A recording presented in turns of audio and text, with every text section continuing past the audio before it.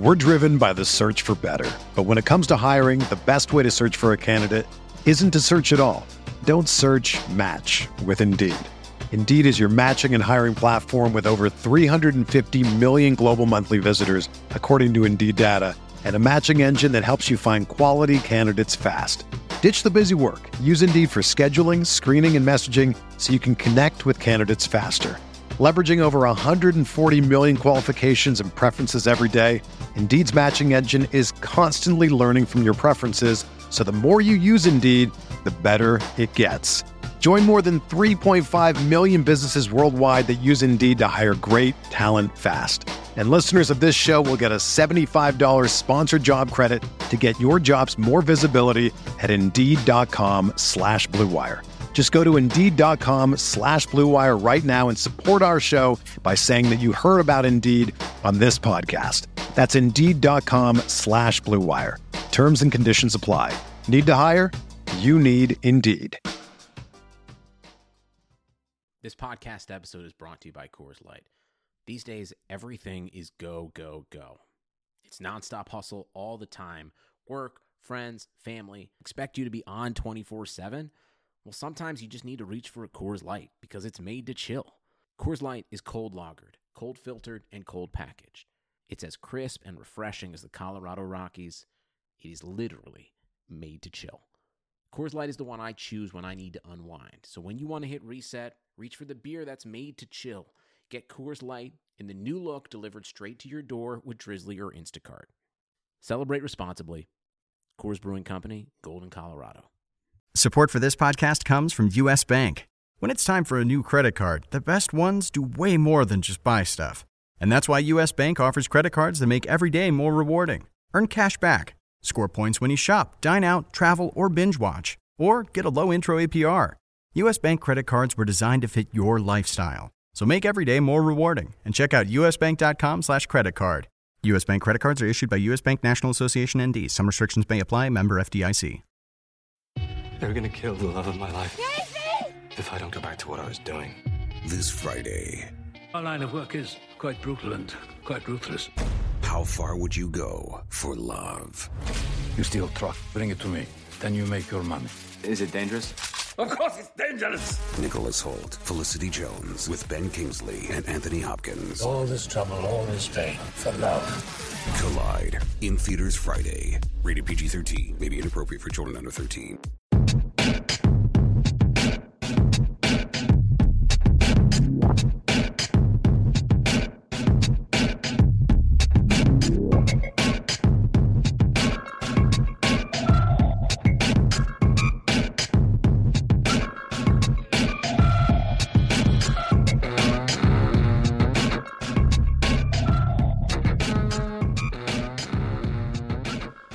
Welcome to the RotoWire College Football Podcast. Today we're doing a special pre-combine breakdown for the Dynasty Fantasy Football value of this combine class. I'm here with John McKechnie.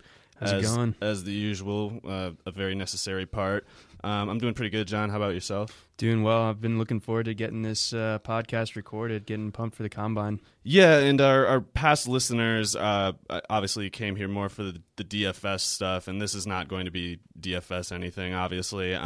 We're focusing more on the dynasty value of these players, which I guess to kind of clarify the shift in focus here, we're not, talking so much about what they did in the past or like guessing where they're going to go specific team-wise, but rather kind of follow an outline of projecting NFL fantasy value basing on the production, their athletic testing, and the workouts, which the Combine is obviously the focus of. And also we here choose to lean on film a little bit, like some parts of Draft Twitter, some parts of Dynasty Fantasy Football Twitter have their various extremes on either end of the spectrum, people who just watch film, people who just look at the data, but we kind of draw on all of that to the best that we know how.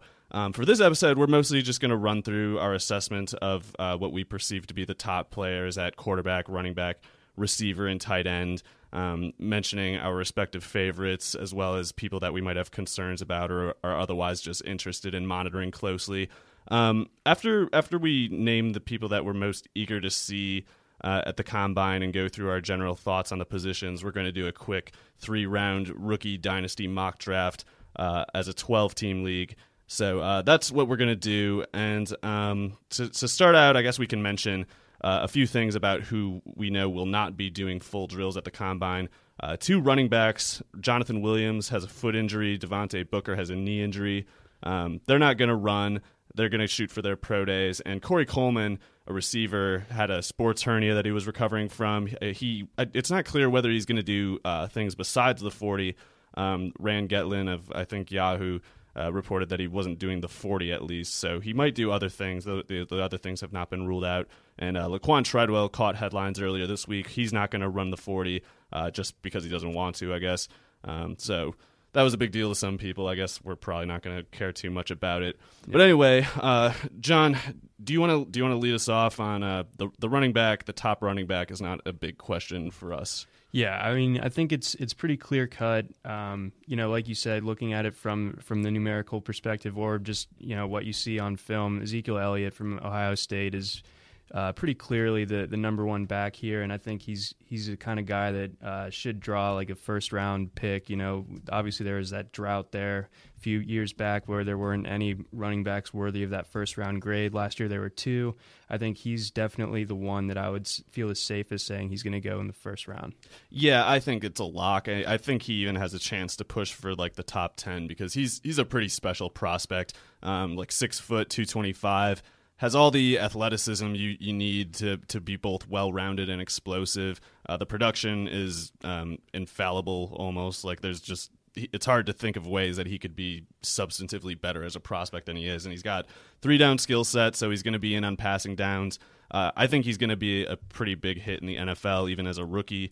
So the next one for me is Derrick Henry. One last thing about Elliott too, though. I think something that I noticed this year is he got more involved in the passing game. He started, averaging like 3-4 catches a game, towards the middle of the season. And I think something that I think the team scouts will look at is the fact that he's pretty talented as a pass blocker too. And I think a lot of people tend to ding running backs coming out of college on that, but that's something that he checks the box on for sure.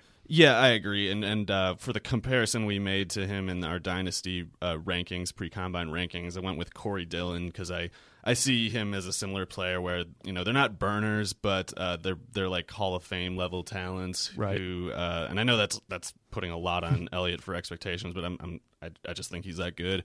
So yeah, I agree. 3-down skill set. I think he's going to be a fantasy monster and a real life one as well. But yeah, the most intimidating running back in this draft from just aesthetic reasons, I guess, might be our number 2 running back, Derrick Henry, who checked in at 6'3", 247, I think. 247, yeah. So he's going to be obviously a very novel case for the Combine because on film he seems to be just unreasonably fast for how big he is. And I think there's been a lot of people citing a figure 4.54 second 40. I think that's from when he was coming out of high school, though. Right. So I'm hoping for something in the 4.4s. That would be very encouraging because I don't think we can really expect him to do that well with the shuttle drills, the agility tests. I don't believe the criticisms that a lot of people make about him being too stiff or heavy-footed to be a running back. So I'm not exactly saying I agree with those people when I say I don't think he'll do that well in the agility testing. It's just that if he does do really well in the agility testing, what's even the criticism with this guy? Like if he's as fast as he looks and he's quicker than we thought, there's just no way to really criticize him in my opinion. So I'm a big fan of Henry. I am not a skeptic like some people. I compare him to Brandon Jacobs like a lot of people. I don't consider that an insult because I thought Brandon Jacobs was a really good player for a few years there. Right. So as long as Henry tests well, if he puts up bad numbers in the testing, that'll concern me a little bit because then you wonder, those points where on film he kind of looked slow or looked stiff. You might wonder if he actually just wasn't as explosive as his numbers might indicate. But I'm more inclined to think he's just as freakish as he looks on film, and I expect the numbers from the Combine to show as much. John, any major thoughts on him? I just think the criticism on him being stiff, I think it's kind of a lazy one, kind of like you were alluding to. But I mean, the guy is fast. I think something that that people will knock him is maybe his workload might scare people. I mean, yeah, he got a lot of carries this year. He got a ton, but I mean, how long was he the starter there? 2 seasons? It was I think it was more like one because Yeldon was the lead guy 2 years ago. But yeah, they did a good job of minimizing his workload before this year, and then obviously this year they just spared him. Nothing. He showed that he can handle it, though. I mean, like, I don't think in the NFL he'll ever have to do 45 carries 2 weeks in a row like he did down the stretch here. But he showed that he can hold up against really tough defenses. Beat them down over the time. I agree, and I just think he's going to be. I think he'll be better than Brandon Jacobs. To be clear, like I go with that comparison for aesthetic reasons and just. I think they're most similar to each other than any other player, that just because of the sheer disbelief of how fast someone that big can be. And I think that's what kind of leads to that, like, oh, he's stiff, he looks slow or whatever criticism that some people make, is that I think they look at him and they see it all as so unnatural that they just basically consider it too good to be true. I don't know. I think he's going to prove that it is real, and like just because he looks unreasonable doesn't mean that he can't be legitimate. Yeah, maybe people still hold the Alabama thing against him. Who knows? Oh, that's definitely part of it. But yeah, so number 3, I think we can probably agree we like Kenneth Dixon at the 3rd spot for now. Anyway, he's not a big running back, more around 210. Played at a low level of competition at Louisiana Tech, so that's a valid concern. On the other hand, his production was almost perfect. He had 72 rushing touchdowns and 15 receiving touchdowns in college. Yeah, very good big playback, good in space.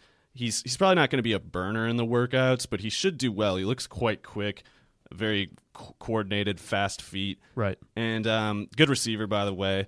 But yeah, he being a small school back needs to at least check out adequately at the combine, or else guys like I guess I don't want to spoil the next names on the list, but guys like Paul Perkins, Devontae Booker, they can catch him if he doesn't do as well as the film would lead us to expect. But yeah, so he's got a few injury questions in college too to that need some looking at.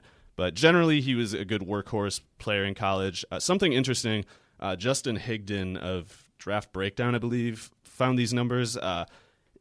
In third and short rush attempts between Zeke, Henry, and Dixon. Not that this is surprising, but Dixon was far behind them in terms of rushing yards per carry. He was something like a full yard and a half back from them, which you can look at it and be like, oh, well, maybe that's Louisiana Tech's offensive line. Mm-hmm. That was my first reaction. It's reasonable, but on the other hand, it's like the level of competition kind of adjusts for that can't too. Ignore it. Can't ignore it. But yeah, basically, as long as you have reasonable expectations for Dixon, don't expect him to be a star like Elliott and like maybe Henry. But he should be a good 3-down player in the NFL, even if he's not a monster in short yardage like some of the other guys ahead of him. But yeah, any thoughts on Dixon particularly?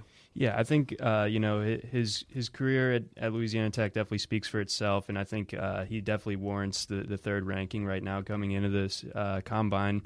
I mean, the production was just unbelievable. I mean, that bowl game against Arkansas State, I think he scored 6 touchdowns, and I don't think he was even playing at 100%. Fond DFS memories there. Yeah. What a day that was. Yeah. So number 4 that I had in the Dynasty Rankings article that I published like a month ago it was, I had Jonathan Williams at the time, but I got to say, with him not running at the combine, the foot injury is something that is a legitimate question to worry about, to the point that I'm having trouble still ranking him ahead of some of the guys that we just know don't have that problem. Specifically, I'd like to go to Paul Perkins at 4.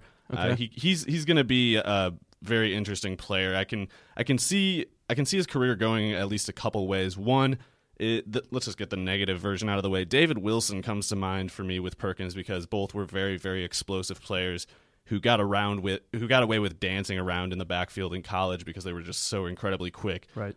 No one could really make them pay for that. Perkins is a legit rare, juke threat. Like, he's LaShawn McCoy level when it comes to cutbacks. Saw some comparisons to more like 3rd down back type players with him. I don't buy it. I think he's a starter in the NFL. Okay. If he tests as well at the combine as I expect him to, he's a safe 2nd round pick for me. But basically, yeah, you worry about, is that dancing in the backfield going to be a habit that he tries to carry over to the NFL, because he won't get away with it there. But the simple fact is he has the athleticism checks out perfectly for the kind of skill set that he has. And he was a good workhorse running back 2 years at UCLA too. So 2,918 yards, 23 touchdowns over 26 games as a starter. The film looks really good with him. I like him quite a bit, even if the dancing in the backfield is a little bit of a concern. Yeah, I think that's definitely a ding on him, but I'd say in general, I like the way that he runs. I think he's going to definitely warrant that second round consideration, like you mentioned. Depending on where he lands, he might be that third down back initially until he can kind of cut some of those bad habits out. But I think the skill set is definitely there for him to kind of take over and be a lead back down the line. Yeah, and then for me, the next group is kind of all in a bunch. I like Jonathan Williams, I like Devontae Booker and Jordan Howard, all about the same. They're a little bit different players. Like Williams and Howard are the power backs. Right. Booker's more of he's very well rounded, but he's not quite at the brute strength that you're talking with the other two. Probably the best receiver between the three. So I like all three of those guys, and honestly, I have trouble distinguishing them really in rankings. So the Combine unfortunately won't give as much clarity as it could have if Booker and Williams were able to run, but definitely eager to see Howard. Yeah, I like Howard a lot. I think the question for him this year was, when he was available, he was one of the best. He was probably the second best running back in the Big Ten. I think that's pretty fair to say. Yeah. But those nagging ankle and knee injuries, I'm not sure how banged up he would get at UAB, but that's something that is a bit of a concern if that carries on, or if it was like an isolated thing where he just had a bad high ankle sprain and just couldn't get quite past it. I mean, that's derailed plenty of people's seasons, and they come back and be fine. So I do like Howard's game. He's definitely really powerful, and he's fast for how big he is. Yeah, I agree. The comparison that we put down with him was Larry Johnson, and not just. I don't think we have reason to think Jordan Howard is the hot-headed liability off the field that Larry Johnson was. But aesthetically and production-wise, I mean, Larry Johnson was a beast. Oh, yeah. So there's no disrespect implied there. But yeah, next for me is kind of another tier of two players, I think, in this tier for me. Alex Collins at Arkansas, CJ Prosise at Notre Dame. A lot of people, I think, are going to like CJ Prosise more than me, especially in like the metrics community and people who put a lot of weight in both. Basically any numbers, production numbers as well as workout numbers, and it's understandable. Prosise, 220 pounds, very athletic. He's a former receiver, so he's got the third down skill set. Right. Very good numbers at Notre Dame. So I get there's a couple ways you could look at this season from my viewpoint, but I basically was worried about Prosise a little bit because he didn't seem like a natural at running back his first year at the position. As good as his numbers were, and his numbers were very good, basically 1,000 yards, 11 touchdowns, 6.6 yards per carry, dealt with, I think, a concussion and high ankle sprain, which kind of shortened his season. But he didn't seem fully confident in what he was doing. He didn't seem to really run as hard as he could have out of hesitation and uncertainty about where he was supposed to go or what he was looking at. But I guess the other way you could look at it is if last year's results is what happens when he doesn't really know what he's doing, maybe look at it as what will he be capable of when he is more confident in what he wants to do. Because, if he's running harder, if he's making quicker decisions, I mean, that could be 7.5 yards a carry instead of 6.6. So that's something to consider, and he should do very well at the Combine. He appears quite athletic. Right, he was just kind of like thrown in there because I think Folsom tore his ACL in the first game of the season, so they just kind of, and Notre Dame was just unbelievably banged up across the board this year, so he kind of had to jump in, and he really did a great job with it. So with more time under his belt, and I think that'll definitely help him down the line, and also. I mean, it's just impressive that he was able to just come off the bat and just kind of take over as their every down back. Yeah, and it was his first year at the position, so I don't mean to knock him too much. But yeah, I mean, basically, it's a pretty good running back class in my opinion, so I had trouble putting him ahead of some of the other guys who I thought had demonstrated a more innate ability to play the position. And a lot of, as far as Alex Collins goes, a lot of people prefer him over Jonathan Williams of Arkansas. I don't see it. I mean, Alex Collins is a good enough looking player, but I don't see the brute strength or the athleticism, the explosive athleticism to project as more than like a 2 or 3 year starter in the NFL. I compared him to Marion Barber. I think that's a pretty similar trajectory he might go on. Whereas with Williams, well, first of all, Williams' numbers were just better. He was more explosive. He was more efficient in any regard every year at Arkansas that Alex Collins was also there. And he's bigger, and he's got a lot more power. So that's why I prefer Jonathan Williams. But yeah, otherwise, I mean, that's kind of the main group of people who I expect to have a decent starting NFL projection. Are there any other guys on the running back position that you're kind of closely monitoring as sleepers or something like that? I'm definitely interested in what Kelvin Taylor does this week. I think he can definitely boost his stock. His production at Florida was pretty solid. That offense was just kind of a mess, but he was kind of like the one consistent. You can go to him and he's gonna produce. So I definitely think that he has a chance to rise up this week if he puts together a good combine. I'm not positive that he's going to have that burner speed, but I think once scouts get kind of like a close look at him in person, see the kind of just kind of balanced build that he has, and then go back, look at the tape, they'll see that he is a pretty solid player. Yeah, that's a good one to watch for. I think my most interesting running back for me at the combine is Devin Johnson of Marshall. He's such a wild card. His numbers say that he's explosive, but is he really that explosive? Was it just something about the system? Mm-hmm. If he checks out well athletically, I'll probably have a hard time not being a total fanboy about him. But I want to quickly mention one player that I think is overrated is Kenyon Drake of Alabama. Mm-hmm. He's obviously very explosive, good receiver too, but that's kind of the thing that leads me to the point that I want him to move to receiver, because at running back, it's been a long time since I've watched film of a running back who I thought had worse instincts and just fundamentals as Drake. He just goes wild, and he seems to reduce the field to like the defender in front of him and nothing else. He doesn't seem to be more broadly aware of what's going on. And I don't think he knows how to utilize blockers very well. He is inexperienced, to be fair. He was on the bench for most of the time, and then he got hurt. Guys like Derrick Henry, T.J. Yeldon, he might have been there when Lacey was too. So it wasn't easy for him to see the field, and maybe that's why his development is behind. Who knows? But I'm a little concerned that he won't amount to more than a kick returner in the NFL. Yeah, he's an athletic freak, but I'd see him being kind of like a career special teamer, like fifth receiver type guy maybe. Yeah, I agree. And otherwise, Trey Madden has the athleticism and the production at USC, but profound injury history. He's going to get a lot of scrutiny from the doctors at the combine this week. Mm-hmm. But yeah, otherwise, let's move on to the receivers. All right. Do you have an opinion, John, on around here we generally kind of limit the top wide receiver distinction between Treadwell, Laquan Treadwell, and Corey Coleman. Do you have a stance on which one you would take right now? I mean, they're very different receivers, but I think Treadwell, I know that there's concerns about his burst and his speed, but when you watch him, he's just undeniably talented, just natural hands, able to attack the ball, Anquan Bolden style. So I mean, even if he doesn't, obviously he's not running here, but I think that he's more of a safe, just frame. Just everything about his game, I think, will translate, guaranteed. Yeah, I love Treadwell. I don't know how to make this comparison in a way that anyone will think is not stupid, but he actually reminds me most of Jarvis Landry, which might sound like a slight because Jarvis Landry had very poor athletic testing before his draft, and he's probably not more than a chain mover in the NFL. Mm-hmm. To be clear, I think Treadwell is better, if only because he's bigger than Landry. He's closer to 6'2" than the 5'11" that Landry's at. But what's interesting to me is just that they're both psychos. Treadwell is Treadwell and Landry are the meanest blockers I've seen in forever.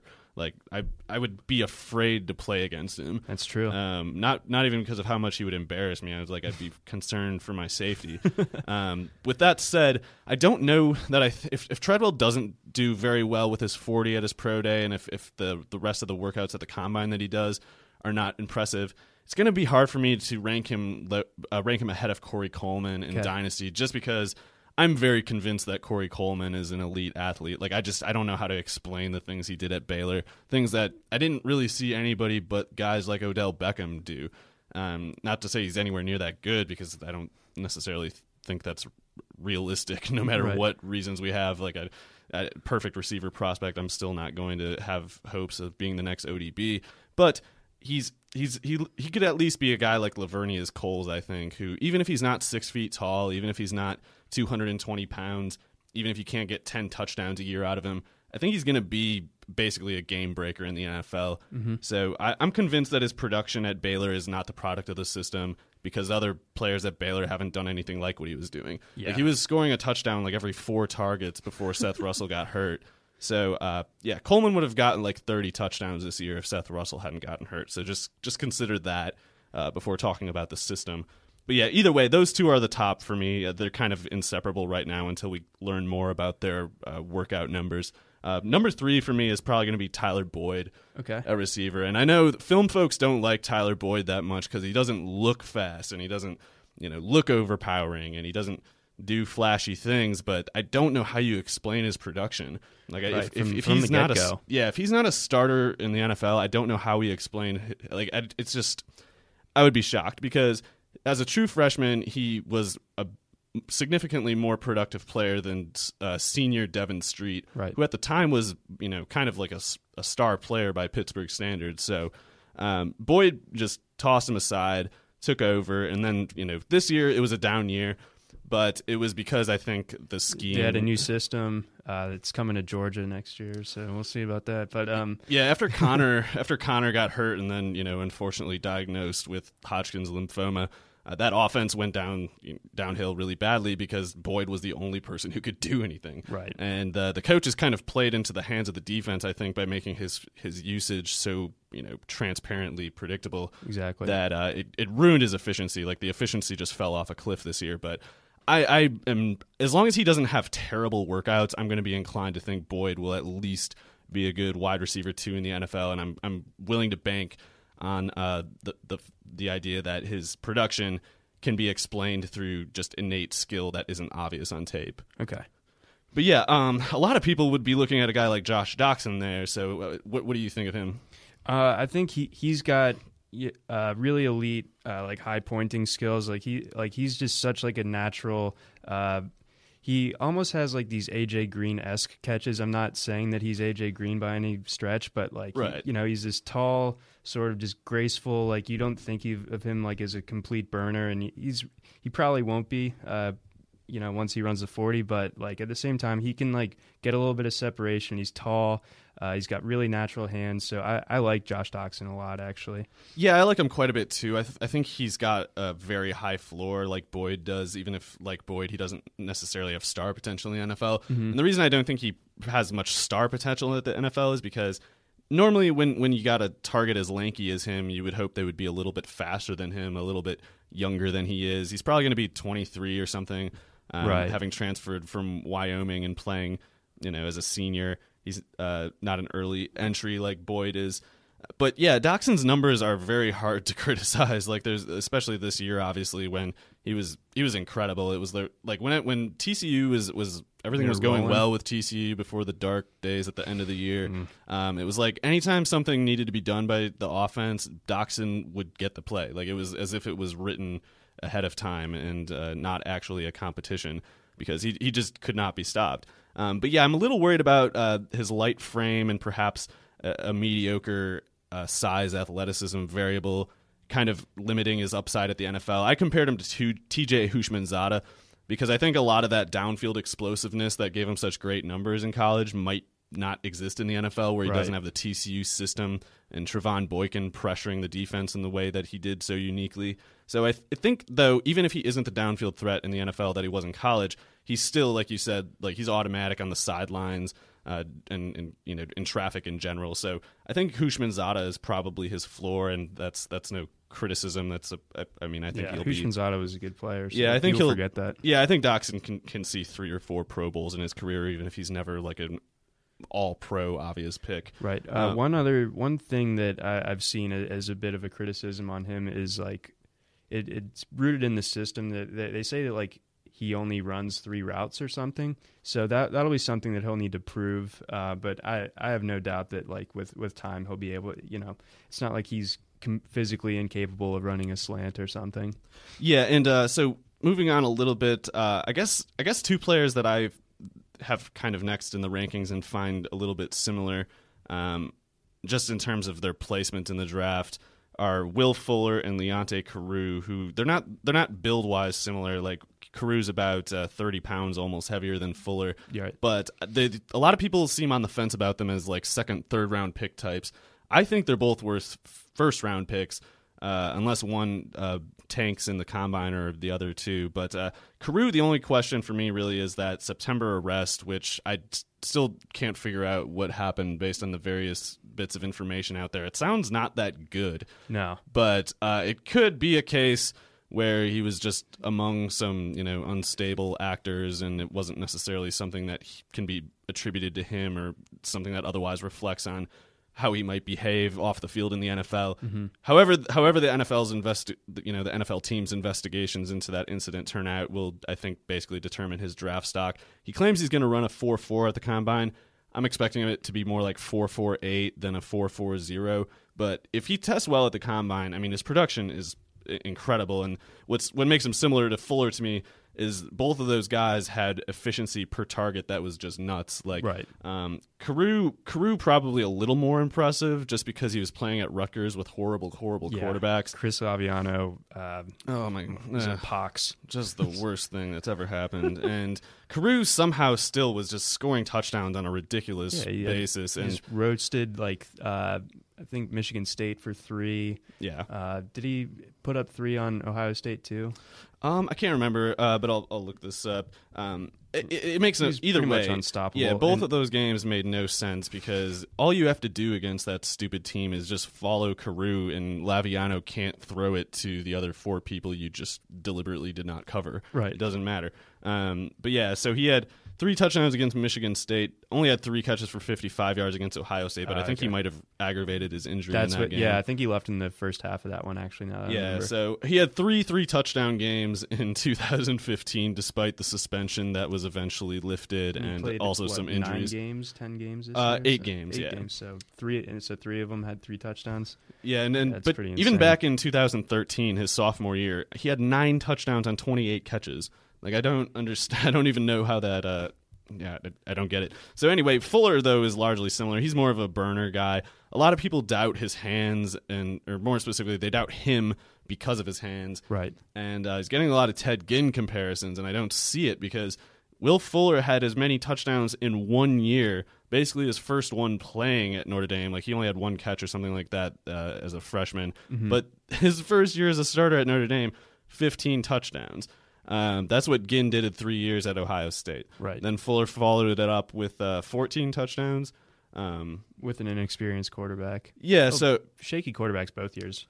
Yeah, I mean, I thought Notre Dame's Kaiser was good this year, I guess. Yeah. I thought Notre Dame's quarterback play was good for college standards, but with that said, the other Notre Dame receivers were not doing anything like Will Fuller was. So I think it's safe to say, even if Will Fuller's hands are bad, he's so good at everything else that is relevant, or what he's got enough skill in other areas that it just doesn't matter. Because I don't understand what the criticism is when his per target production just drastically outpaces the guys with better hands. Totally. Like, what is it worth if their hands are better and they're doing less? I don't get it. If it's just like more aesthetically pleasing for them to be like smashing the ball and at a certain point or whatever. Yeah, and a lot of especially film type scouts do this. They look at receivers and they've got this, unspecified list of traits that they want to check off. And if you don't check off everything, it's like, well, goodbye. Tank their grade. It's like, he didn't show good hands. He didn't show good routes. It's like, yeah, but he's so big and fast, and he's still produced while being bad at those 2 things. Do you see how that means there's development opportunity here rather than, some reason to just ignore what they actually did? Exactly. So I think Fuller's a screamingly obvious case where he's going to be really good in the NFL, and a bunch of people are going to, maybe even in the NFL, they'll still do that thing like, oh, he had a memorable drop or something, but he's going to be really good in my opinion. Yeah, everyone wants someone that, maybe they'll just kind of, just stop talking once he runs his 40 or something, Yeah. Even though I don't think that's the end-all be-all either, but, I think it can definitely shut some people up. I don't know. Yeah, he'll do really well because he's really fast. Yeah, I would bet savage. money that he's under 4.40. And even if he isn't, though, I mean, I don't care. He's so fast on film. I'm sold. So yeah, the next list of guys is kind of like Braxton Miller, Sterling Shepard, Michael Thomas of Ohio State. We are fans of Southern Miss Michael Thomas, but Big that time. he wasn't invited to the combine is an objectively bad thing for his projection into the Yeah, that NFL, hurts. because he's probably regarded as like a 6th-round pick at best by most teams. There might be one or two that like him enough to go after him in the 4th round, and I kind of expect that to happen, but he's not going to be widely valued if he's not invited to the combine. And as we saw with Deontay Greenberry last year, like that can be just the kiss of death. Like no matter whatever else you had going for you, it doesn't matter if you're not to the combine. So That's true. Hope it doesn't turn out that way, because I want him to do well. But anyway, yeah. So the next group is kind of like Sterling Shepard, Braxton Miller, Michael Thomas, maybe Pharaoh Cooper and Rashard Higgins, guys like that. I think everybody likes Michael Thomas a lot more than I do, and Right. I do like him in terms of like his reliability. I don't know about the upside there so much. I compared him to Frank Sanders, a retro comp, because Nice. I kind of envision him being a guy who's between like 800, 900 yards for like 4 or 5 years in a row, never scoring more than like 5 or 6 touchdowns. I can see him being a guy who starts a lot of games in the NFL, and that's worth something for sure. I just don't know that he's going to be, like a real playmaker in the NFL, which is kind of the opposite profile of his teammate Braxton Miller, who seems to have all of these indicators of extreme upside. Obviously, his athleticism being that. Sure. He got really good reviews for how he practiced in the Senior Bowl practices, but the production on the field wasn't there because he only played 1 year at receiver. Exactly. So they're kind of opposite natures, one being solid with perhaps not much upside, and the other being a complete gamble. All upside, yeah. Yeah, so I'm ranking Miller higher in the dynasty rankings just because I think some dumb team will take him in the 1st round. With guys like Ryan Grigson in charge of NFL teams taking guys like Philip Dorsett in the 1st round, Whoops. it seems like something somebody would fall for. He's a very shiny thing. But yeah, otherwise, do you have any thoughts on the Ohio State guys? Let's see. I think Michael Thomas, like you said, he's really solid, but I think something that maybe kind of is underrated with him is like his body control. Like he's able to like make these amazing adjustments in the air. Yeah. Along the sidelines, it's very impressive, and I think he has pretty sure hands as well. For sure. He is old though, I think, and I think that might. It's hard to figure out his. I mean, there's a bunch of prospects who it's been hard to find their age this year. I think but that's sketchy. He had like one season at a. He gray shirted. Yeah, he had a year at one of those like one of those academies that are not. Oh, like the tweener, like prep school. Type Yeah, deals. one of those, and then he played. Then he was a redshirt junior or senior this year. I can't remember. It seems like he would have to be 23 at least, but there's a figure going around for his age of being 22 instead, and I don't know that we're going to get the answer to it anytime soon. Something interesting. John Moore of RotoViz was doing all this detective work on prospect ages last year, and I think he determined that Kevin White was like not the age that the Bear, like he doesn't have the birth date that the Bears eventually listed him at. Oh my gosh. It seems like so maybe like it's just we will never know for sure some of these things. But yeah, anyway, I'm guessing he's like 22 or 23, not super old. But yeah, I agree with you. He shows really good ball skills. I think he can. I can imagine him having a career very similar to Doxson. It's just that Doxson has proven more on the field with his production. I think is why I put Michael Thomas a tier lower. But one last thing on Frank Sanders, I do have a game-worn glove of his. I was at a Ravens game when he was on the Ravens and went down to the railing and he threw me his glove. I think he might have caught a touchdown that day actually too. Wow, very nice. Yep, it's in the house. But yeah, otherwise, Sterling Shepard and Rashard Higgins are kind of round 2, round 3 guys that are the most interesting for me in dynasties. Sterling Shepard was incredibly productive. Slot receiver for the most part in his NFL projection, right? But I think he's a guy good enough that you make room for him in the 2 receiver formations. Also, would you say like he's almost like a less enticing Corey Coleman in terms of style? Not really. I mean, he's not as explosive as Coleman at all, but he's so refined as a route runner, and like the production with Sterling Shepard, by the way, is just perfect. Like he's 600 yards at least in all 4 years at Oklahoma.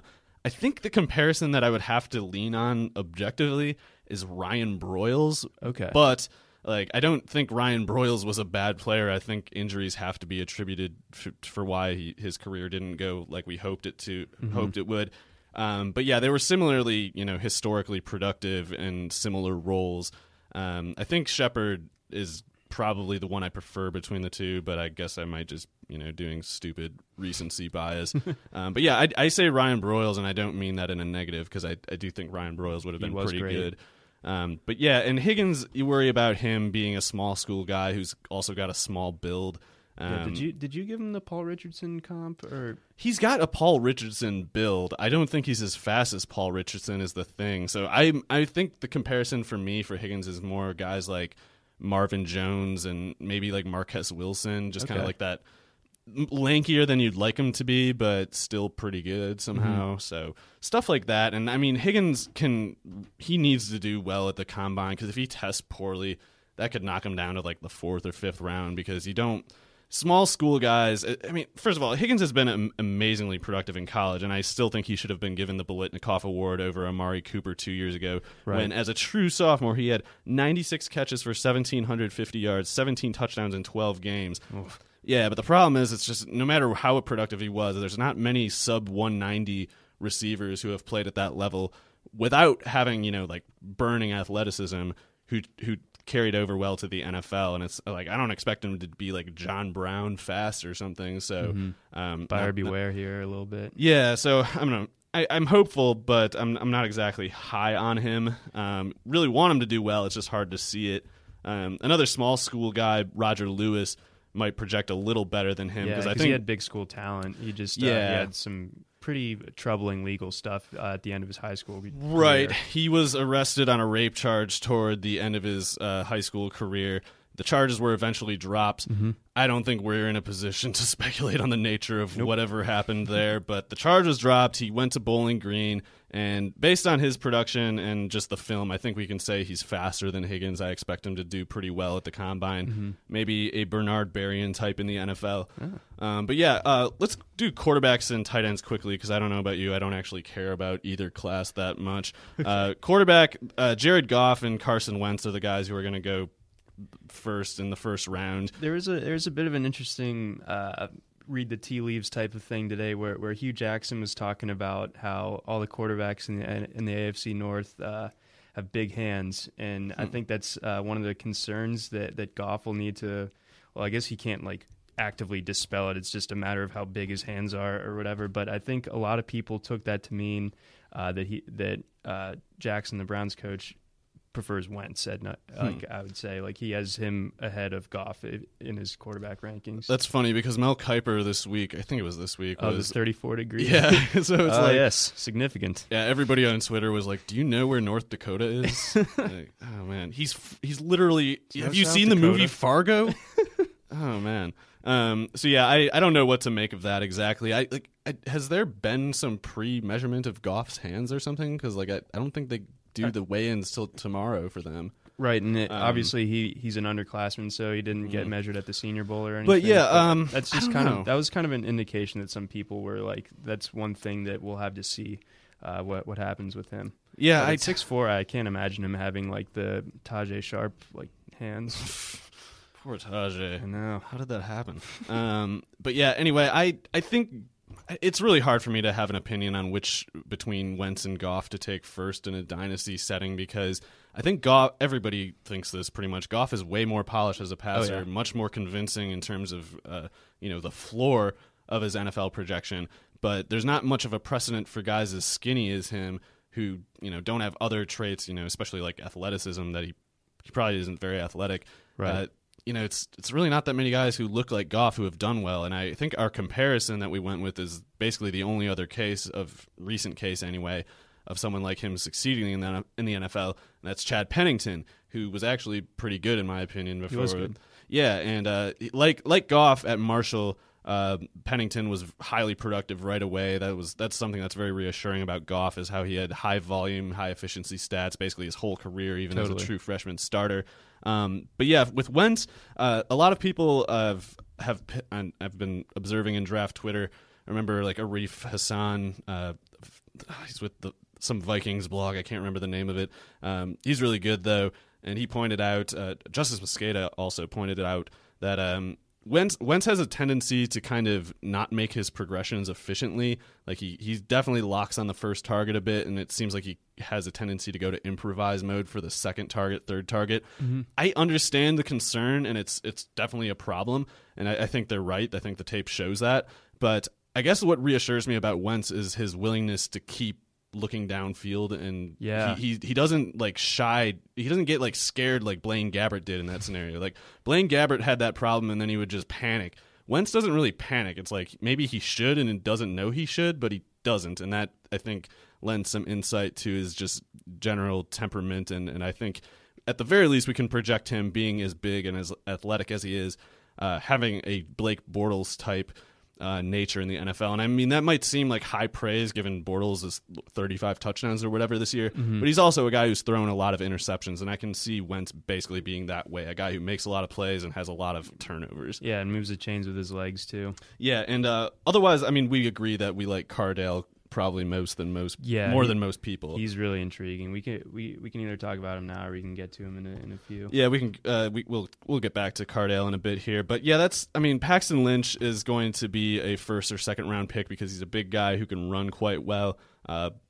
He probably is pretty smart too. He should do well in interviews. He was a true freshman starter at Memphis. Mm-hmm. Not many people remember that year. It was a disaster. They were really, really bad. He had terrible numbers, but he took a beating that year and really grew a lot over the next 2 years. So there's reasons to like Lynch, but on the other hand, Pro Football Focus's Steve Palazzolo mentioned some stats with him that are pretty disturbing regarding his downfield accuracy. Ooh. And it basically seems like he might have accuracy problems that were largely concealed by a Memphis system and Memphis supporting cast that was pretty talented for its level of competition. Sure. So that's why we went with Josh Freeman as the comparison for Paxton Lynch, just to hint at how he's hard to pin down, and he could have some good moments and he could have some bad ones. And there's an alternate reality right now, I'm sure, where Josh Freeman is an all-pro quarterback because a few things went better in his dimension, be it surrounding cast or just his coaching. But anyway, that's the way we see those guys. The quarterbacks otherwise aren't very interesting, obviously. I mean, it seems like we've had a lot of bad quarterback classes. Christian Hackenberg, I don't think either of us like him very much. He's got the tools, the arm, obviously. But otherwise, his whole career so far is just the only good part really was that win on the road against Wisconsin as a true freshman, which was an amazing game. But I don't know what happened. After that, he just fell completely off the rails. I don't think the coaching staff did him any favors these past 2 years. Yeah. That guy, John Donovan, their offensive coordinator, got canned pretty much immediately after the season. And I think rightfully so. I don't think that as a sophomore in 2014 that that's when the O-line woes were at their worst, which is kind of inexcusable to me for Penn State to just like not have some serious beef up front, and then they couldn't run the ball either. This year, obviously, Saquon Barkley was able to kind of take the pressure off him a little bit, but Hackenberg's still just like, God, he's so frustrating. Like he'll make these just like boneheaded plays like with like a disturbing amount of frequency, but like he can also, he, like you said with the tools, like he can friggin' rip the ball, and he's got like the prototypical size. So I guess I just feel like the most optimistic projection for him would be somebody of a Jay Cutler type of disposition, and Cutler was hugely successful in college at Vanderbilt with, funny enough, dealing with a lot of the same problems that Penn State's offensive line was subjecting Hackenberg to. Mm-hmm. But yeah, Hackenberg, I think he'll go in the second round because I think all of the league's quarterback coaches think they can make him into the next Troy Aikman or something. Bill O'Brien might be sniffing that. Could be. But yeah, the next quarterbacks are just like Dak Prescott, Connor Cook, Kevin Hogan, and we love Dak here, but I don't think we would expect him to be more than a backup, which has its value, but not really for dynasty football. Like he would be a monster, I think, for fantasy football if he should start because he can run, obviously. But I don't really expect it to happen. I think he's kind of definitely not off the bat. He's kind of just like a better Tim Tebow, which sounds like a horrible insult. But if Tim Tebow didn't have that stupid throwing motion, like he might have been a good backup. And if he didn't have the vanity of like I don't want to move around or whatever. Distraction. But yeah, anyway, so tight ends. similarly thin as quarterback. Like at the top, you got Hunter Henry. He'll be the first tight end picked, maybe even in the first round. He had really good profile as a prospect, blue chip recruit who met all of his expectations at Arkansas. Not a good blocker, apparently, but I don't care. He's going to get drafted high enough that whoever takes him is going to let him play because the GM doesn't want to, get fired for taking a first-round tight end who's not even playing. Exactly. So, but yeah, he was better than A.J. Derby at 19 years old, and A.J. Derby was a senior that year. He went on to be a 6th-round pick of the New England Patriots last year. Huh. So Henry's got a lot of encouraging indicators. I compared him to Zach Ertz because Ertz had his playing time limited early on because of blocking issues, but once the Eagles let him loose in the second half of this year, we saw what he perhaps could have been doing all along, if not for Chip Kelly's run blocking emphasis. But after Henry, I actually like this guy a lot. Tyler Higbee of Western Kentucky is pretty easily the second tight end for me. Mm-hmm. A lot of people are putting Austin Hooper there. Hooper just looks like a Garrett Graham to me in the NFL, not big enough, not fast enough to really carry over the success that he had in college, which wasn't even that much. I mean, he's a solid player, but I don't think anything else. He's definitely helped out by that system. Yeah, for sure. Whereas Higbee is a guy who's bigger and probably more athletic than Hooper, certainly more productive as a pass catcher. Like, he had a knee injury that derailed his season in the second half. Yeah, but very big numbers before then. In the 7 full games that Higbee played last year for Western Kentucky, he caught 36 passes for 551 yards and 8 touchdowns. And if he tests well, I don't know if he's going to be able to run at the combine. I don't know if that knee injury is still an issue. But if he tests well at his pro day, I think there's reason to think this guy is a Pro Bowler in the NFL. Just got to wait to see more on that, I guess. Definitely. Otherwise, I mean, Jarrell Adams, he might be a second or third round pick. But yeah, he's not really projecting as a fantasy asset. Thomas Duarte of UCLA is interesting because he's a receiver for some reason, masquerading as a tight end, and I mean he's not.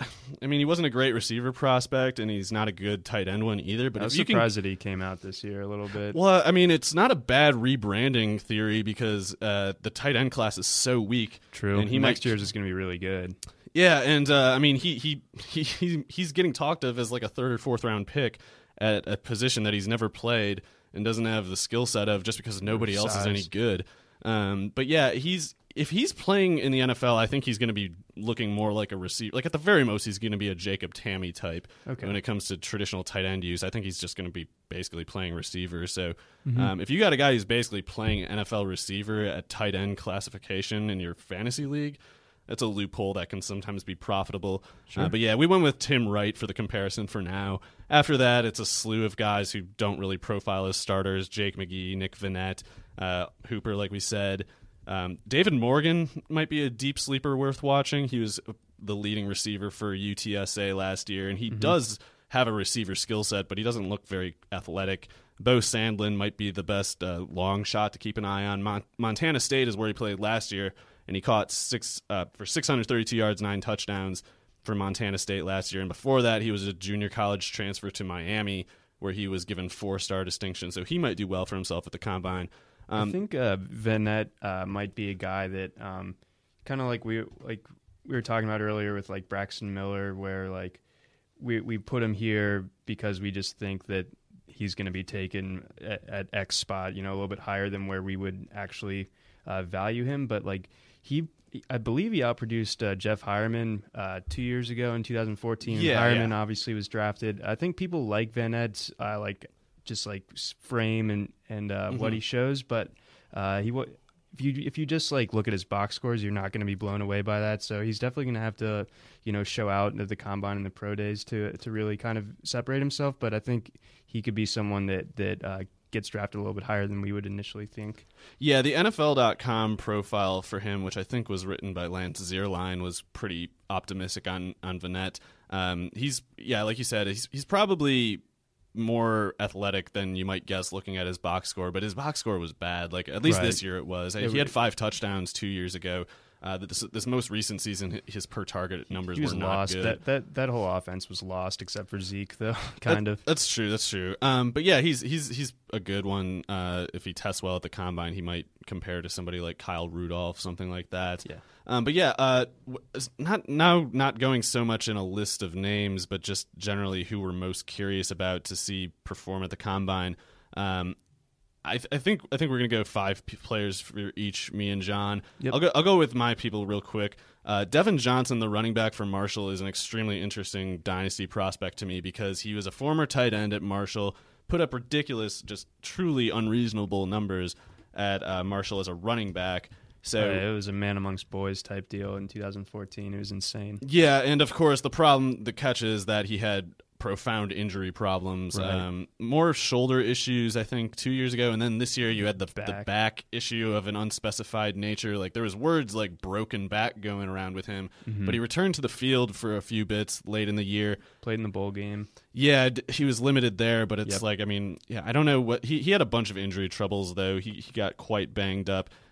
Big running back who I wonder if the NFL might look at him and be like, well, why don't we just move you back to tight end, and like maybe he could be a Delaney Walker or something like that. Okay. If he runs well, I don't know if he's going to participate at the combine in the running parts, but if he puts up nice athletic numbers, I don't see what reason there is to not start considering him in dynasty leagues just because he's got that versatility. I think he's going to see the field in that event. But yeah, the medicals and in the meantime, the workouts are unclear. Otherwise, for me, Trey Madden's in a similar boat. USC running back, showed real starting NFL talent. He actually started ahead of Javorius Allen 2 years ago for USC, but lots and lots of injury problems, like a bunch of types too. So we compared Trey Madden to Montario Hardesty in that regard, and fingers crossed that he has some good luck finally. But in the meantime, it's hard to tell how his medicals are going to check out. I think he should test well in the workouts if he's cleared for those. Right. Similar boat to Madden. Marquez North is a guy who is early. He was actually an early entry despite barely playing at all last year because of persistent knee injury at Tennessee. But people who remember 3 years ago, it's already been at the end of Marquez North's freshman year. He did some stuff that was pretty impressive. Like he had a 3-game stretch against South Carolina, Alabama, and Missouri, who were ranked respectively 4th, 7th, and 5th at the time. And one of those games, he had 102 yards, the other 87, another 68. He was making plays for a Tennessee offense that just didn't really have people making pass-catching plays besides him. You would think that he must be pretty sure of himself at the combine to declare for the NFL after catching 6 passes for 58 yards last year. So I'm interested to see how he does, because I can imagine him doing quite well for himself and pushing for even as high as like the 3rd or 4th round despite his abysmal box score. On a sort of opposite prospect of North is Kiaris Garrett, who had exceptional numbers this year, especially after Kevin Lucas got hurt for Tulsa. Kiaris Garrett, another big receiver. He's probably going to be like 6'3", 225, a lot like Marquez North. I really, really hope he tests well because he's a likable player. He had a compound fracture in his leg 3 years ago that he came back from, and I don't really know. Like DeAndre Brown is the only other receiver I recall who had a compound fracture and came back at all. Yeah, it's amazing. He's as long as he tests well at the combine, I guess we have no reason to be concerned because if the athleticism is there.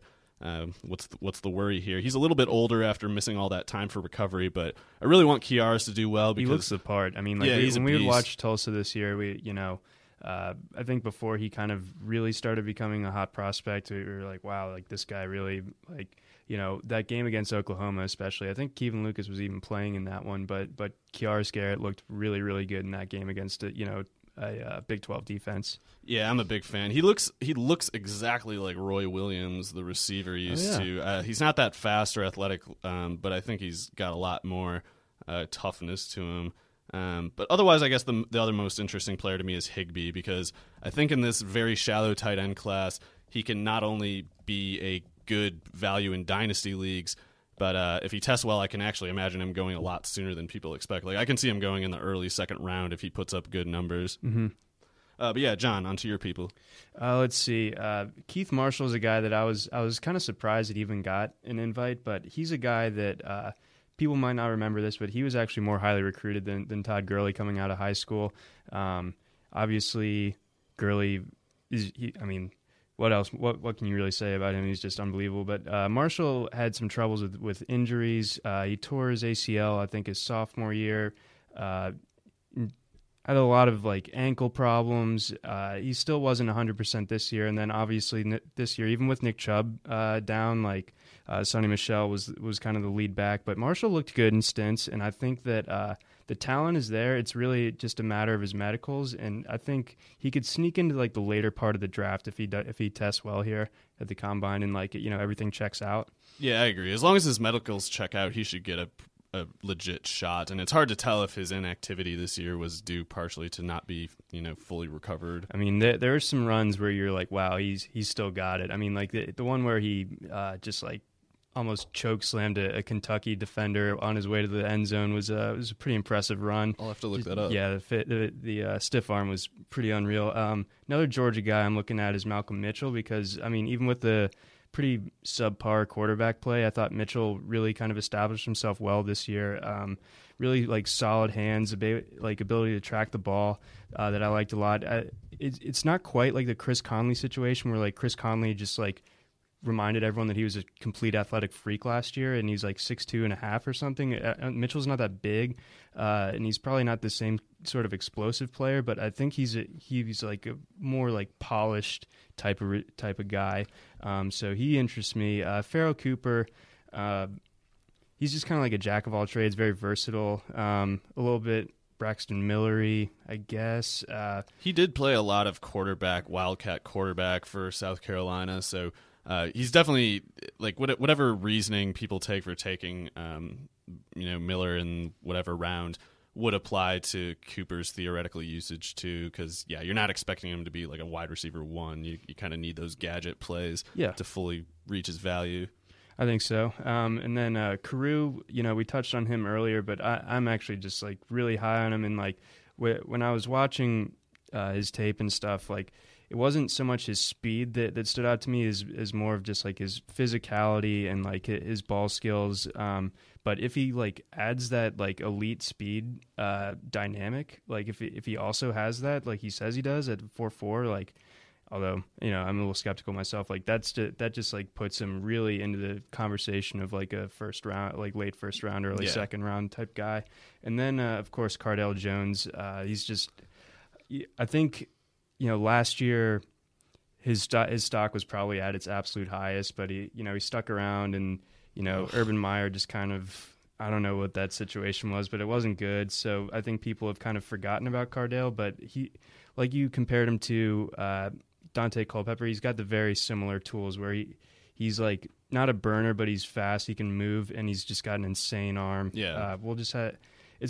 He's definitely going to be a project. He's definitely not somebody that is going to make an impact right away, but I'm definitely interested to see how his stock reacts after this weekend. Yeah, I was so disappointed that he didn't declare last year, but I mean, I'm so anti-NCAA, I guess, that I'm just like, go get paid, you morons. Always get paid. But that was an extreme. That was such an obvious case, too, though. I mean, it's like, man, you can go in the second round just because this class is terrible. Yeah. And because you're just a celebrity right now. Exactly. And it's like, anyway. He should still do okay. I think he still goes in the second round. Just probably. I think he could have pushed for like the first round last year. Yeah. Because instead of now he's going to have this coach questioning narrative and stuff like that. So, all right, best of luck to Cardale. We hope it goes quite well. If they do that with him, they should do that to Zeke too, because they made very similar comments, but they just won't because Zeke's the man. So. We know Zeke's the man. But yeah, so we're going to run through a quick 3-round mock dynasty rookie draft here. We don't really have any, I think, unusual philosophies on fantasy football to disclose here. I mean, we're pretty conventional. We think running backs are good to own, and receivers are obviously more important than quarterbacks and the like. But we don't really subscribe to the zero running back thing or any particular other thing far beyond what's conventional. Right. So not sure how our way of looking at things compares to the way the people in your league might. But yeah, you want to give this a shot, John? Sure. Ready? I believe you have the first pick here. Okay, I'll take Zeke. I don't think I know a lot of people are inclined to take someone like Treadwell or Coleman at the first pick, but I think Ezekiel Elliott is so reliably projecting as a star player in the NFL, and I think we just all but rule out the possibility of him sharing a workload as a rookie. I get it's possible, but wherever he is, it's not going to take long for him to take it over. And for my pick here, I'm torn between either Henry or Treadwell, but I think I'm gonna have to go with Treadwell here. I just like I was saying earlier in the podcast, he's just a beast, and I think he's gonna be like an impact starting receiver from day one. So I'll take him at number 2. Yeah, and even though I compared him to Jarvis Landry, I guess it's worth mentioning that other old head NFL observers have compared him to Michael Irvin, which it can kind of be a cop-out comparison. It's like who you compare someone to when they're not fast enough or big enough to obviously project as a player, like a star player, but you want to just argue that they're one anyway. But yeah, I mean, Treadwell's got a lot of legit scouts on his side already, and I'm not inclined to worry about his 40 time, whatever it might be. So that's a reasonable pick, I think. I'm going to take Henry at the 3rd pick. He's behind Zeke by a fair distance, but he's still quite remarkable in his own right, I think. And it's hard for me to imagine a player like him getting picked in what I think will be the top part of the 2nd round, maybe even the late 1st. It's a similar fact as with Zeke. I mean, if you get taken that high, you're going to see the field. So I think if he sees the field, he'll do well for himself. So even though I would love to have owned Coleman or Treadwell, I think I like Henry there. All right, well, now that the 2 best running backs are out of the consideration, I'll just load up at receiver. I'm going to go with Corey Coleman here at 4. I just think that I love the way that Art Briles described him. He's just a bad hombre. Like, he really just is. Like, you get the ball in his hands, and, like, he's just like just a demon out there. So I'm big on Corey Coleman. I like him at 4 here. Indeed, and so we're on to the 3rd receiver now, and the 3rd receiver for me is Tyler Boyd. I know he's not a burner that a lot of people like, but the production sold me. I think he's going to start in the NFL, and I think he'll see a Pro Bowl or 2. All right, well, now that I'm 3 picks in, still don't have a running back, I'm just going to have to... Oh, sorry. To be clear, we don't have our respective teams going. We're just you're the 6th owner, as it were. Oh, okay, I see. Yeah. But you got to get a building block here. That's obviously. True. Got to have one. So, and I'm going to go with Kenneth Dixon here. I think he, like we said earlier, he's versatile. He's got like the tools to be a three down back, blocking, receiving. And just a great nose for the end zone, so I definitely like him here at 6. Love Dixon. I'll go with Doxson at the 7th pick here because we're kind of getting into that 2nd, 3rd tier of receivers, and there's probably going to be a run on that type. But Doxson's a bit more proven than some of his competitors in this area. I think he's got a very high floor in the NFL, and he's the kind of guy you can pick and not worry about in dynasty leagues. Absolutely, yeah, it's a really nice pick there. I guess I'm going to go with Carew after that. So sort of like almost an opposite logic. Like I'm not sure that he's like the surest thing the way that some of those other guys are. And obviously the off the field stuff will need to be answered. But he's got the sort of game that I really like a lot, and I think it translates well to the next level. So I'll take him here at 8. Yeah, I think what I would call Carew is almost like an 80% of Sammy Watkins as a prospect. Like they're both right around 6'1" with above average weight for their build. Supremely explosive production in college. I don't think Carew's that fast, but I think he'll do quite well in most of his testing, and just that the explosiveness in his numbers is just crazy. If his character checks out, he should be really good. Definitely. But yeah, I'll go Will Fuller next. I'm a Will Fuller fanboy. I think he's going to be really good.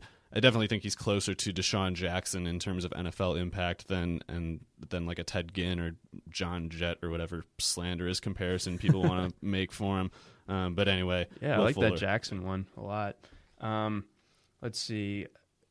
The way you talked about Perkins kind of up to my thinking of him. So I'm going to go with Perkins here at 10. Paul Perkins out of UCLA, the running back. Yeah, he's close to Dixon for me, so I think he belongs in probably the first round of dynasty rookie drafts.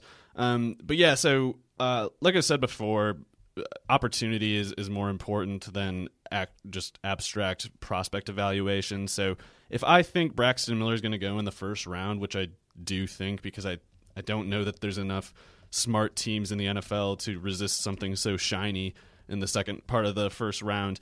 But I'll go Braxton Miller here. I don't think he's as good as some of the other guys who I might be taking after him, but if he goes in the first round, he's going to get on the field, and I think he actually will probably be a pretty good player in the NFL, even though I'm kind of leery of the hype level. Mm-hmm. I think he can have a career trajectory pretty similar to Jerry Porter, who was in the early 2000s a Raiders. Man. Yeah, he was a pretty good. He was didn't play hardly any receiver in college. Still got taken in the second or third round. I can't remember what. Had a fine NFL career, but obviously not a household name as it turned out. Yeah, that was a quick downhill for him.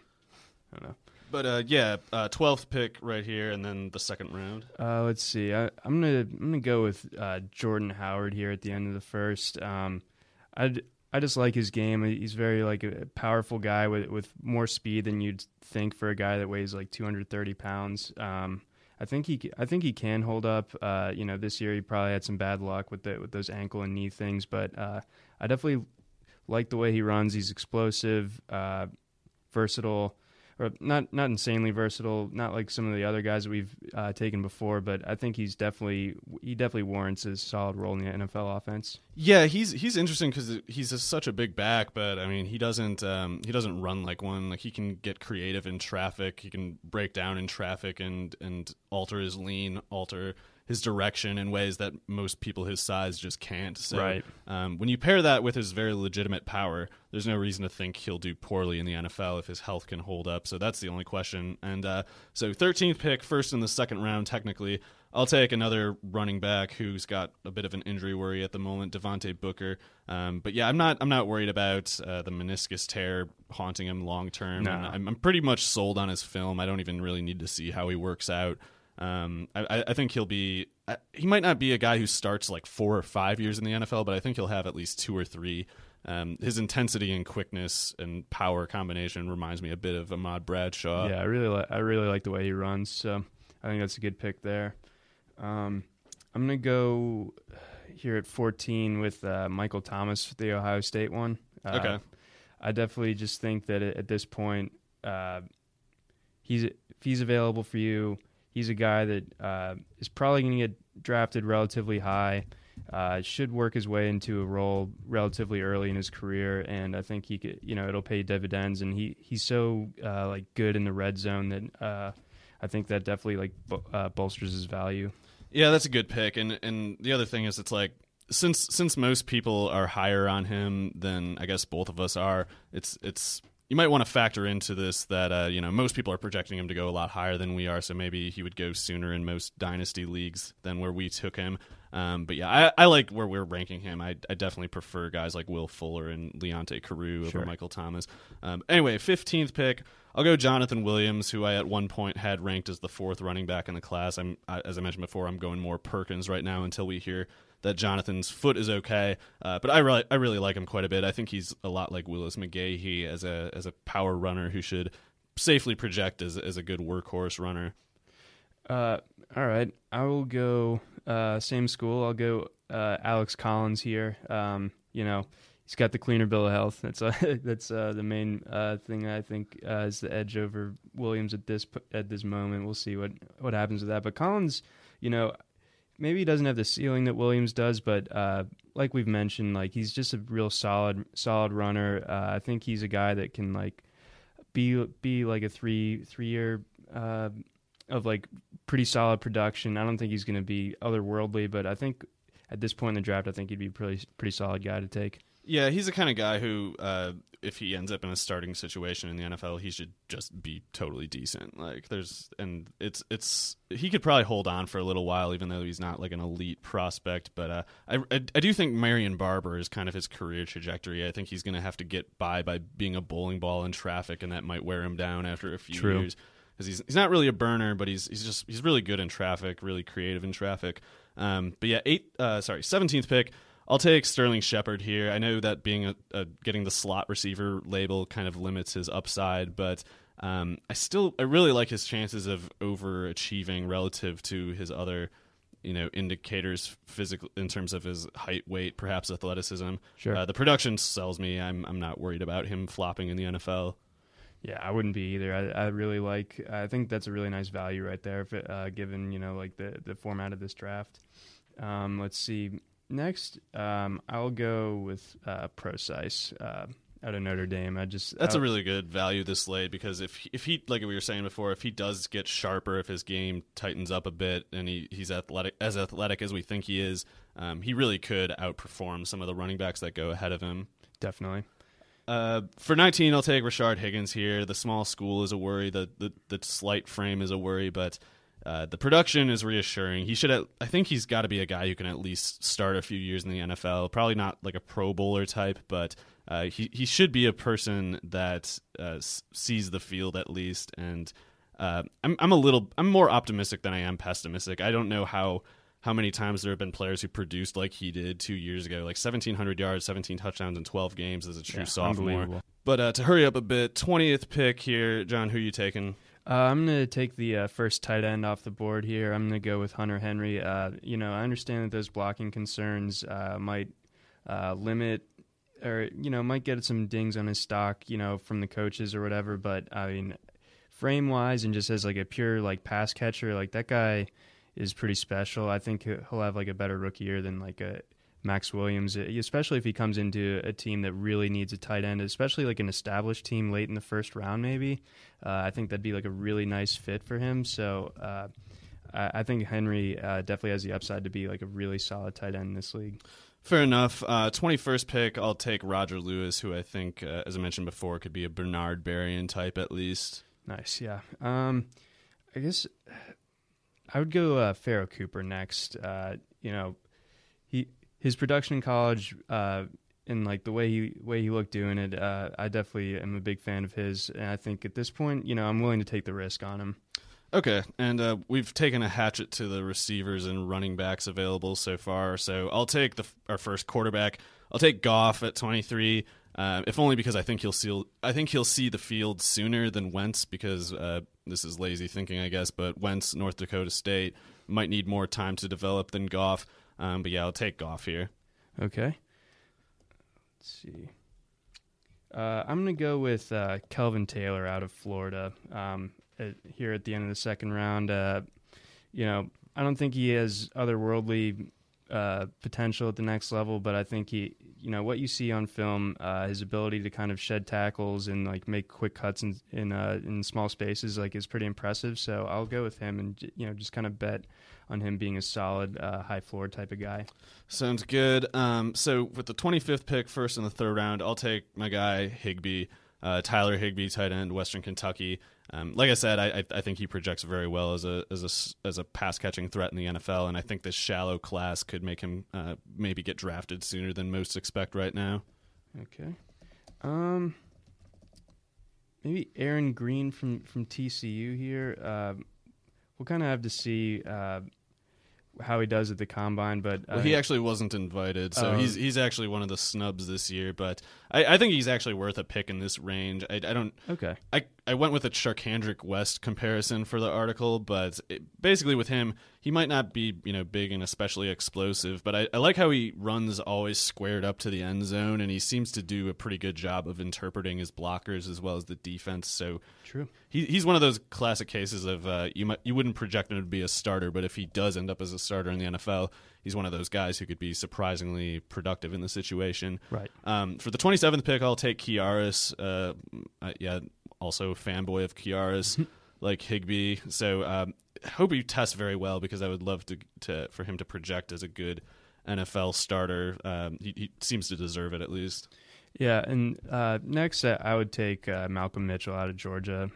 Like I was saying earlier, not the kind of amazing athlete that Chris Conley was. I don't expect that kind of blow up, but I think he's just a guy that you plug in and he's gonna get it done for you. So I think he's better than like a Marlon Brown if you wanted. Well, Marlon Brown's a lot taller, but I mean, like, I think he can be more productive than Marlon Brown. Yeah, and his development was delayed by injury and position switching too. So there was some weirdness, and I mean, he didn't have Aaron Murray for his last 2 years, and he wasn't healthy for Murray's last season. He tore his ACL against Clemson that first game. Right. So 29th pick, I'll take Devin Johnson here.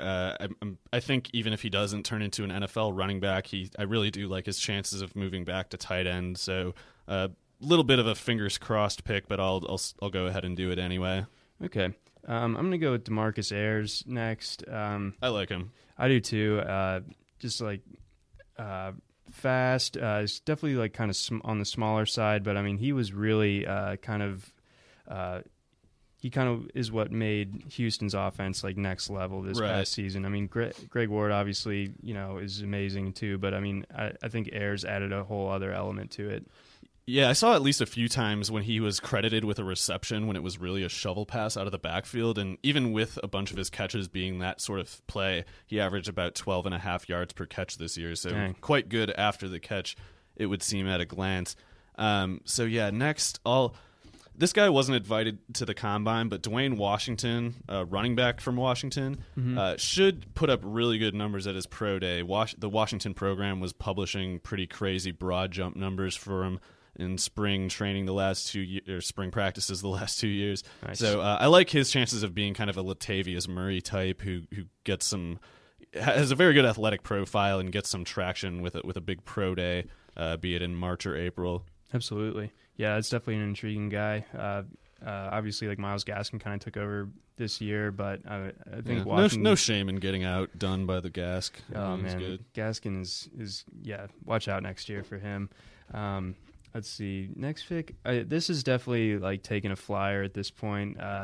Colby Listenby out of TCU. I mean, does he have the hands or like the polish, the route running ability to kind of be to carve out any sort of consistent role in the NFL? Remains to be seen. But he's going to torch to the 40. Like, he's easily going to be the fastest one there, right? Yeah, people are talking about Tyler Ervin being the fastest player there. It's like, do people not know who Colby Listenby is? He like ran a world-class runner, like 10.12 second 100-meter dash. Like, that's crazy. I would if I could know how to bet on things like this, I would put money on him breaking Chris Johnson's record, because he will be closer to a 4.20 than he'll be to like a 4.35. Like, he's a blur. Oh yeah. So yeah, I like that one. I'll take Darunya Wilson from Mississippi State at 33. I'm actually not very high on him, but the rest of the industry projects him to be like a 3rd or 4th round pick. So I'll just go ahead and assume that I'm not as smart as I think I am, and perhaps there's something I'm missing here. He generally doesn't seem very athletic to me. He's definitely not the Devin Funchess, Kelvin Benjamin imitation that he was billed as, but he was still a good touchdown threat from Mississippi State, so maybe he can be a red zone specialist at the least in the NFL. Okay. Let's see. Next here, I might go with Nick Vannett, actually. Okay. It's definitely like a risk, but like I said earlier, I think the Ohio State type of billing will kind of help his stock a little bit. So I could see him going, or I wouldn't mind picking him here at 34. Okay, on 35, I'll take Marquez North, because I've compared him to Marlon Brown in that he was like the oft-injured receiver who got the Combine invite and let his athleticism show through there. But I mean, if we think Braxton Miller is worth the hype that he's getting, I think we got to give the same consideration to Marquez North if he tests as well as he has been billed as. Because if he's 6'3", 225 and super athletic, I mean that's a lot of tools to work with at the least. Definitely. And last pick here, I'm going to go with Cardale Jones. I mean, maybe Wentz is probably the better pick here, but I mean, Jones has like the kind of upside that I really like here for just the purposes of this exercise. Yeah. So I'll just go with him, and I just think that arm strength is really gonna turn his draft stock upwards here. Fair enough. So yeah, that's Cardale Jones at 36. We did not take Carson Wentz. I would attribute that mostly just to us not really caring about the quarterbacks that much. Yeah. And also we're pretty familiar with these running backs and receivers after DFS obsessing all year. Totally. So yeah, we'll probably have some other kind of thing after the Combine and later on when there's more known about just the general shape of the first round. We'll get into the subject of mock drafts and some analysis of offensive linemen, defenders, things like that. But for now, this is what we've got, focusing on the dynasty rankings, and we'll have post-Combine dynasty articles posted as well. There will certainly be a lot to learn with the testing and the remaining weigh-ins and such. But yeah, John, what is your Twitter handle? I'm at Johnny McKechs. That's at JOHNNYMCKECHS. Okay, cool. I'm at NFL Draft _RW. Thanks for listening, guys. Have a great day and enjoy the Combine watching. Enjoy.